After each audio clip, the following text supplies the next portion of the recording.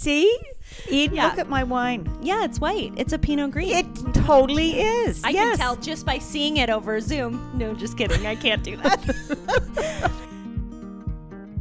Welcome to What's Next? Conversations with Boomers. I'm Barb Desmarais. So just before the holidays, we did an episode on cocktails that was really fun.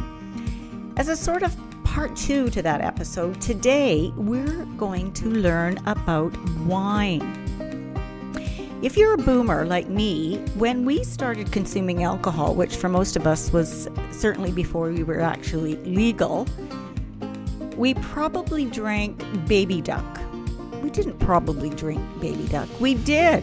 We drank Baby Duck, a kind of a sweet, bubbly wine, or Mateus, which was a popular red wine. And then there was another wine called Porfait Pearl, and we knew nothing about wine, but you drank whatever you could get your hands on. Times have changed dramatically, and most of us, at least among my boomer friends, really enjoy our wine, and it's usually the drink of choice at dinner parties and get-togethers. Today, we have on a wine expert who's going to give us a broader understanding of wine. Eden Buss is with us today. She has had many, many years of experience in the food and beverage industry and has learned from sommeliers and other wine experts along the way. Enough so that she can advise people what to have with their meal. So, Eden, welcome to the podcast. Thank you so much, Barb. I'm very happy to be here. I love talking about wine. Yeah, it's a fun topic. And as we were saying before, it is such a broad topic. First of all, tell us how you got to know so much about wine.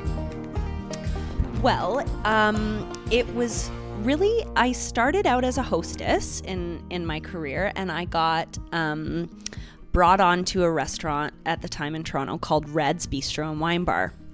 And so since they were a wine bar, there were always trainings and tastings that happened, and you had to take tests in order to pass certain things in order to like move up.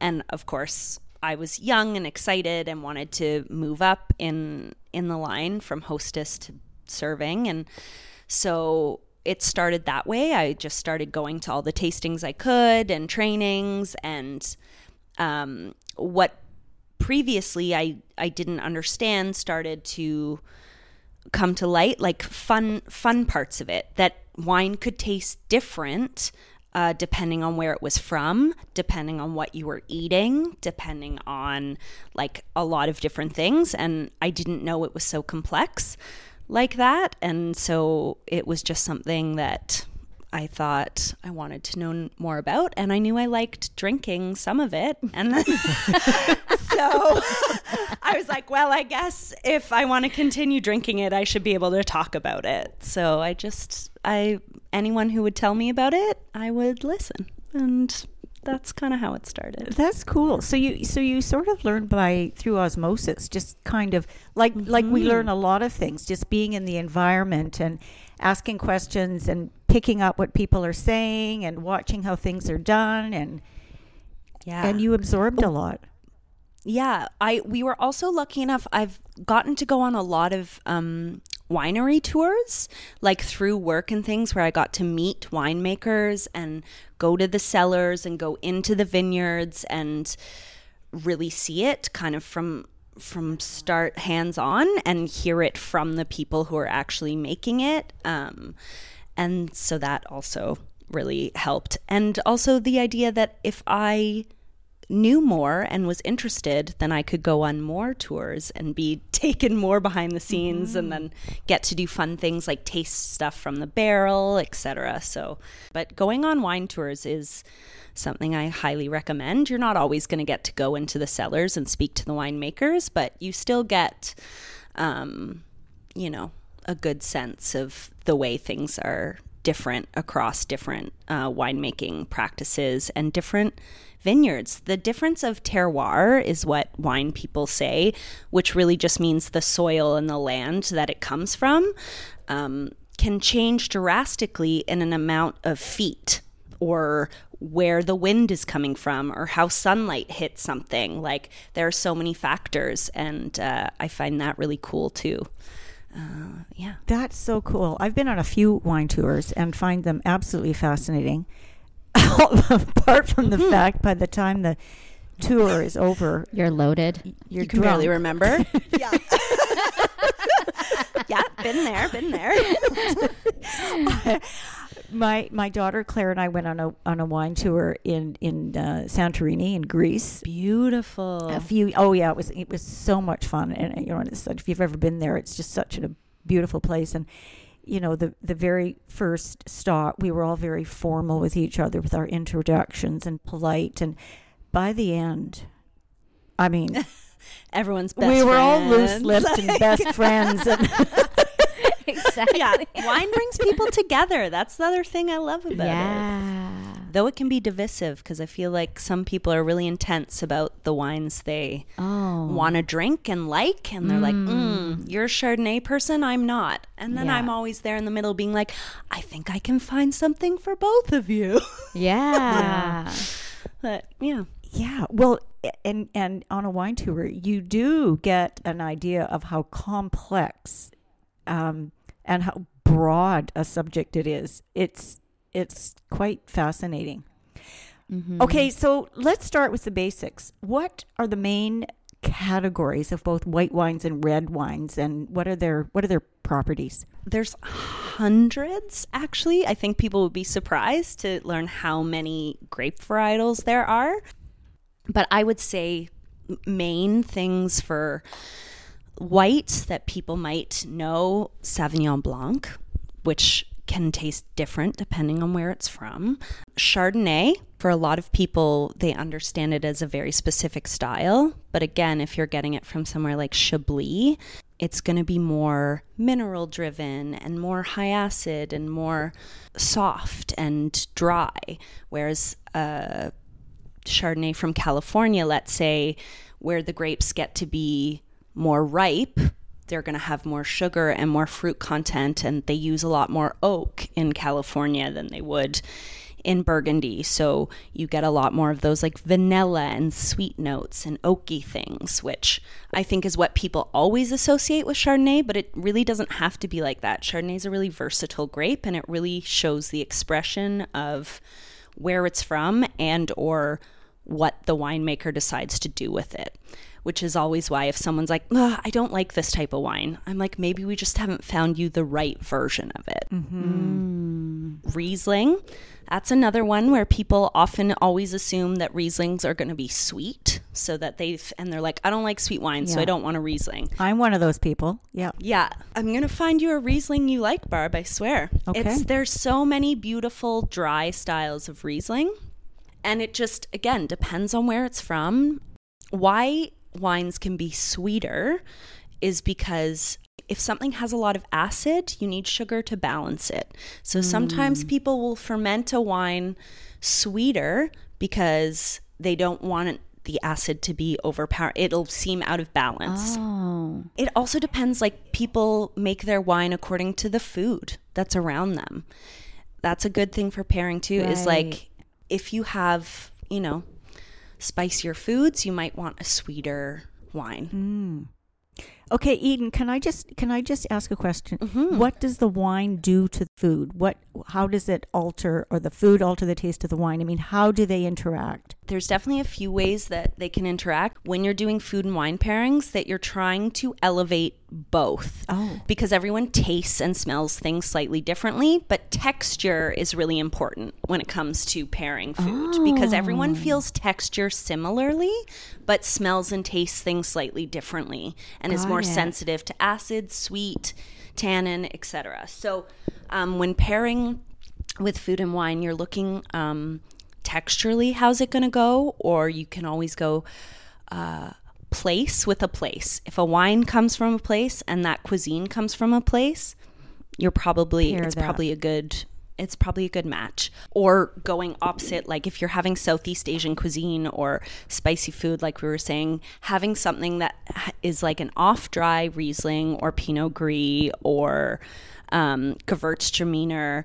something that has some florality, some sweetness that can take down a bit of the spice. Right. And this, because the spice brings out the acid in wines. So once you eat a bite of something spicy after taking a sip of sweet wine, you'll get all of the flavors without the sugar as much, because the sugar's working to combat the spiciness.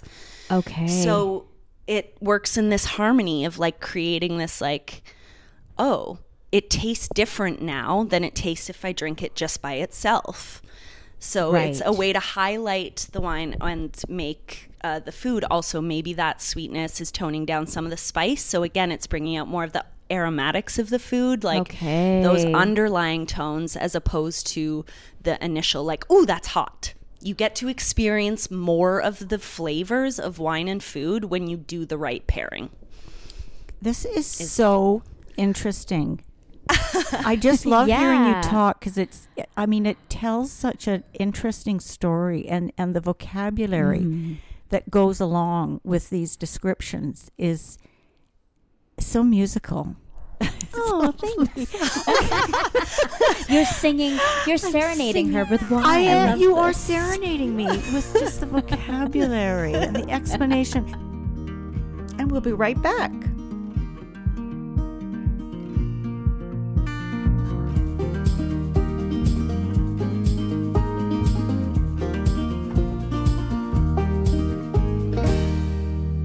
Sauvignon Blanc tends to be a really high acid grape, no matter where it's from. And it tends to have really grassy notes, and the fruit notes that you get from it tend to be like tart fruit, like gooseberries and I'm interrupting again, things like Eden. that. Yes, do it. I can't help myself. Please, go. This notes word. I need to I stop learned saying about notes Okay. when Mela was talking about cocktails, and now you're throwing in the notes. The notes. I mean, this is just totally new to me. And also, how does the wine? I mean, where does the acid come from? Is it from the soil? It's in the grape itself. I mean, so yeah, the grape. Okay, so the acid in the grape. I mean, how does it get to be acidic? That's just like a naturally occurring situation. But all grapes aren't acidic, are they? It depends on the varietal, On the right? variety. Yeah, it Okay, depends yeah, on the that varietal. makes sense. Certain varietals tend to be more acidic than others. Okay. Yeah, some grapes are just sweeter than others. And that's where winemaking comes in, is when they are like, how do I take this grape? Mm-hmm. And do I either want to highlight its natural products? Do I want to manipulate it to taste a certain way? Okay. And then it depends on the winemaker if they want to elevate those notes or subdue them and highlight what the soil does. If it's grown in a soil that has a lot, that's mineral rich, or clay or sand, those flavors do get imparted because vines are pulling the nutrients from the soil, right? Of course. Chardonnay. Most people think it's quite oaky, buttery, maybe a bit sweet, vanilla. That's more winemaking than the grape itself. Chardonnay actually has a decent amount of acid, but is very versatile and very much expresses where it's from. So it's hard to say a general characteristic of Chardonnay, because it truly is a sort of like shapeshifter grape. Okay. Buttery is a good descriptive word for it, because that's how I experience it, as being kind of buttery when I'm looking for crisp. And so if you want a crisp wine, if you got a Chablis, Love a Chablis. like a general entry-level Chablis, that's a really crisp, dry white, and that's the Chardonnay grape. And you can look for a specifically named unoaked Chardonnay, and then that's going to give you that sort of more drier, crisp style. Right. I love a Prince Edward County Chardonnay. Delicious. Yeah. Delicious. You know why? Because Prince Edward, interesting fun fact, Prince Edward County's soil, terroir, if you will, is very similar to Burgundy. Oh. Yeah. And climate-wise, actually, it's quite similar because it's a cooler climate region. And so the coolness makes way for acid, and then the warm days give way to sugar. Makes the ripening process happen. So cooler climate areas will give you drier, crisper wines if that's the way the winemaker wants to make it. So when people poo-poo on Canadian wines, never. Don't do it. No. It's because, you know what it is? It's because for so long, and mostly until the 70s, all that was grown here or produced was sweeter wines. And then more people came over and were like, there's more you could do with this. Yeah. And then it kind of bloomed. But I think that especially for boomers, there's a certain association with Canadian wines that they're like, oh, it's not good. It's low quality, or it's going to be sweet, or it's not as prestigious. Right. But nowadays that's not true. Then I would say the next main grape for white wine varietals would be like Pinot Grigio / Pinot Gris, which are similar but slightly different. And those tend to be quite light. The acid is a lot higher in them naturally. The skin of the grape is quite thin, so it doesn't have as much time to ripen. It contributes to the tartness of it. Skins tend to contribute to tannin structure. Yeah, and bitterness and flavor and color. A Pinot Gris can have a little bit more of a natural floral quality to it while still being dry. But I find that both of these wines, depending on where they're from and who's making them, can also be sweeter. And that, again, comes down to that winemakers trying to balance acid. And if the acid's too high, then you got to put more sugar. Otherwise, it's not going to taste like anything but just like tart. Barb loves a Pinot Gris. I love a Pinot Gris. Yeah. Well, you know why? It's because BC, that's their predominant white grape that they produce. Oh, really? Yep. It grows the best over there. So Ontario grows Chardonnay, Riesling in terms of whites. In BC, it's Pinot Gris for white. Can you talk about red grapes? Yeah. So people know Cabernet Sauvignon, obviously, is one of the most popular grapes. Cab Sauv. Cab Sauv is probably the most popular grape in the world. It can be produced anywhere. It can't be produced anywhere well, but it can grow and be produced pretty much anywhere because it's quite a hardy grape. It has a very thick skin, which gives it the ability to stand any type a of lot climate. of different temperatures. Yeah, exactly. So it also is, I would say, one of the heaviest grapes in terms of its flavor profile. That's if you're reaching for a Cab Sauv, then it's big. It's got a lot of tannins, which is that sort of drying effect in your mouth. That like texture coffee. Drying, and or tea. Yeah. So you know, like if you leave a tea bag in too long in your tea, gets that very specific bitter dryness. That's what we call tannin. So that comes from grape skins, and Cab Sauv tends to have a lot of that, as well as like dark fruit and like stewed fruit. Like it's a very ripe sort of like blackberry and black cherry and that sort of thing. And then you have Merlot, which is more of a fruitier style, but similar in structure of Cab Sauv. Merlot tends to be something that is blended a lot with Cab Sauv and not necessarily always on its own so much anymore. I feel like 20 years ago there was more standalone Merlots, but it can be a finicky grape to grow, so people tend to get low yields, so we'll use it for mixing. Then I would say something like Pinot Noir. Yeah. If you're looking for a lighter style red, a bit earthier, but that's that really sort of light, tart red fruit, not overripe raspberries, but like raspberries. And Love a Pinot Noir. it's very nice. It's very nice. smooth because the Yes. tannins are softer in that naturally. It's great with food. So great with food. It does tend to be a higher acid red, but you don't notice it as much. So it's like very food friendly. And it's also like a really good thing to drink on its own. It doesn't need to be Right. drank with food, unlike Cab Sauv, which is a hard thing to like drink a lot of if you're Right. not eating. And then Tempranillo, or most people might think that like Rioja. Rioja is the region of Spain, but the grape is Tempranillo.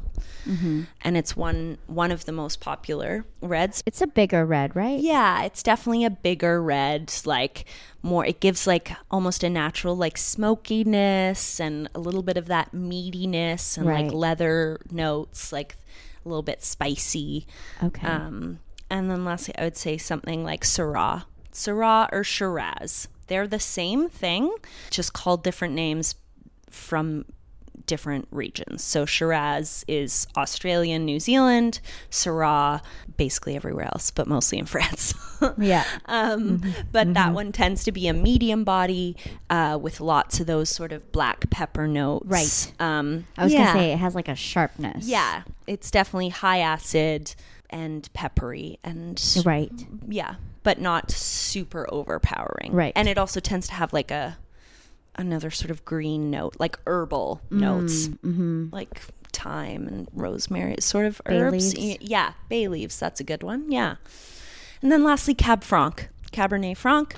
That's the baby brother of Cab Sauv, I would say. So the lighter style of Cab Sauv. That one to me, often tastes like green peppers. Oh, vegetal. Yeah, very vegetal. Yeah, Vegetal. yeah. Okay. So, Very vegetal. yeah, Yeah. very vegetal. So, and lighter style.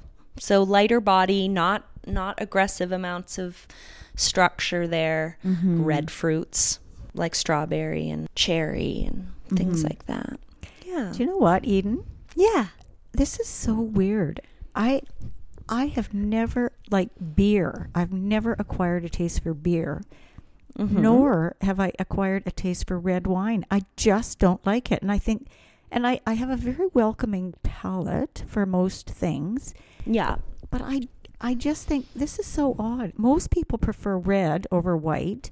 In fact, if people don't know you and they're going to bring wine, they're more likely to bring red. It's true. Yeah. I just don't care for it. And I get it.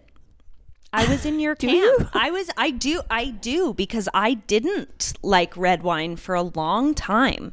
It took, I think, doing pairings and seeing different styles helped. I think like I can drink red if I'm eating food for the most part. It's not what I reach for first when having my own personal glass of wine at home, unless there are certain like I like a lighter red. So I do like a Pinot Noir. I'm wondering if I would too. You know what? They're really nice. They're really nice. I should try it. I'm going to take you out for dinner, Eden, and I'm going to Okay. order some Can I food. come? You can come. It's going to be dinner for 3. Oh, I could come. Wow. And I'm going to order food, and I'm going to ask you, okay, I'm going to drink a red with this. Tell me what I would like and what's going to enhance the food. Because all I'm looking for when I take a sip of wine is the crispness and the cold. And Yeah. of course, red doesn't offer that. Some reds are served chilled. And I prefer it that way. Like lighter reds, lighter styled reds are good for chilling because it brings out more of that tart, crisp fruit note. Right. That's not so cloying. It doesn't and lend it itself if doesn't- it's warm or Yeah. even room temp. Yeah, you just get more from it. Temperature is important with wine. How cold or how warm you serve something does change the flavor and Totally. texture of a wine. Oh, Makes I'm sense. sure. On that note, Yeah. do we need a top up? Yes. Please. Always. Go top up. And we'll be right back.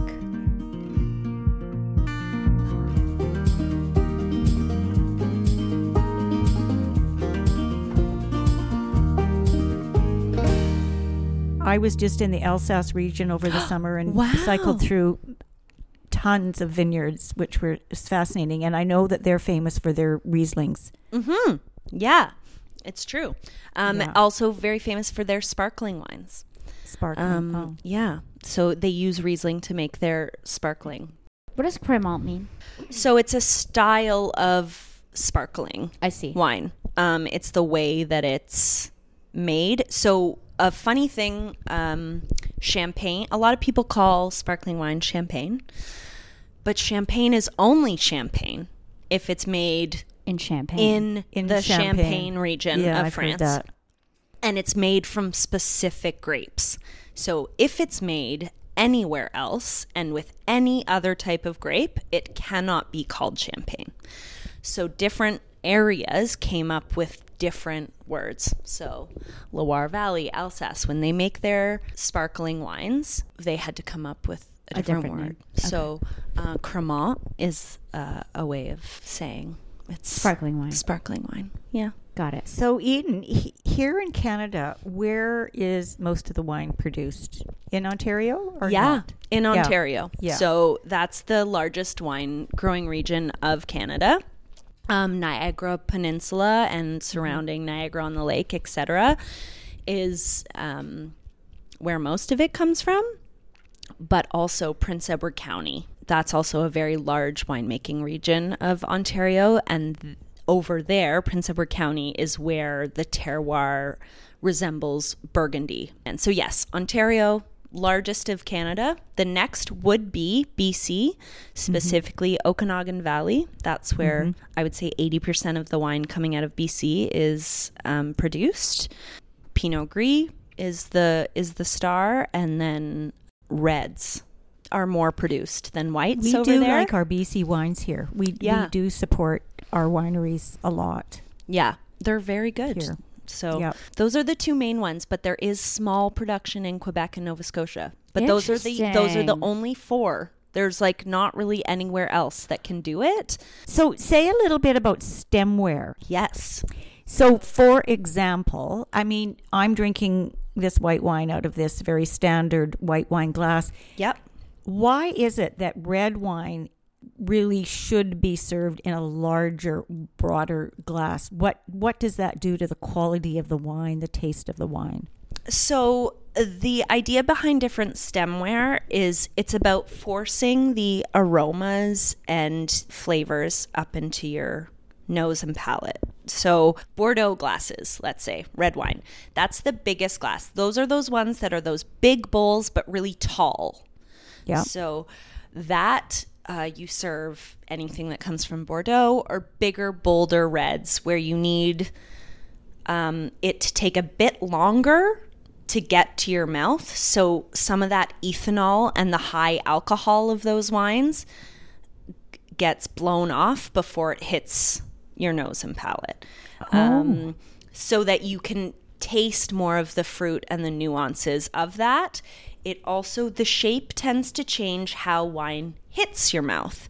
And because different parts of your mouth experience different things like bitterness, sweetness, tartness, like those are different sections, stemware and the way it's shaped can help with those things. So having a bigger wine glass lets more air in. So it gives it more oxygen, which again, some of those like sulfury notes that might be in there to preserve the wine or some of that alcohol to blow off pretty quickly so that you can get straight into those more fruity and savory notes of the wine. And it also lets it hit your mid palate because you experience tannins kind of along your teeth and the roof of your mouth and things like that. So you want to avoid it hitting like right there if you have a really tannic wine. It's also pretty bougie. You can drink wine from anything. It gets Pretty bougie. yeah, it's pretty bougie to like have different stemware. It's Do you like know you what that have to means, be Barb? really I do. But like it also's got to like fit comfortably in your hand, because you don't want to be awkward about it. Right. That's why I do not like a stemless glass at all. Oh, I hate a stemless glass. It makes me really upset. Yeah.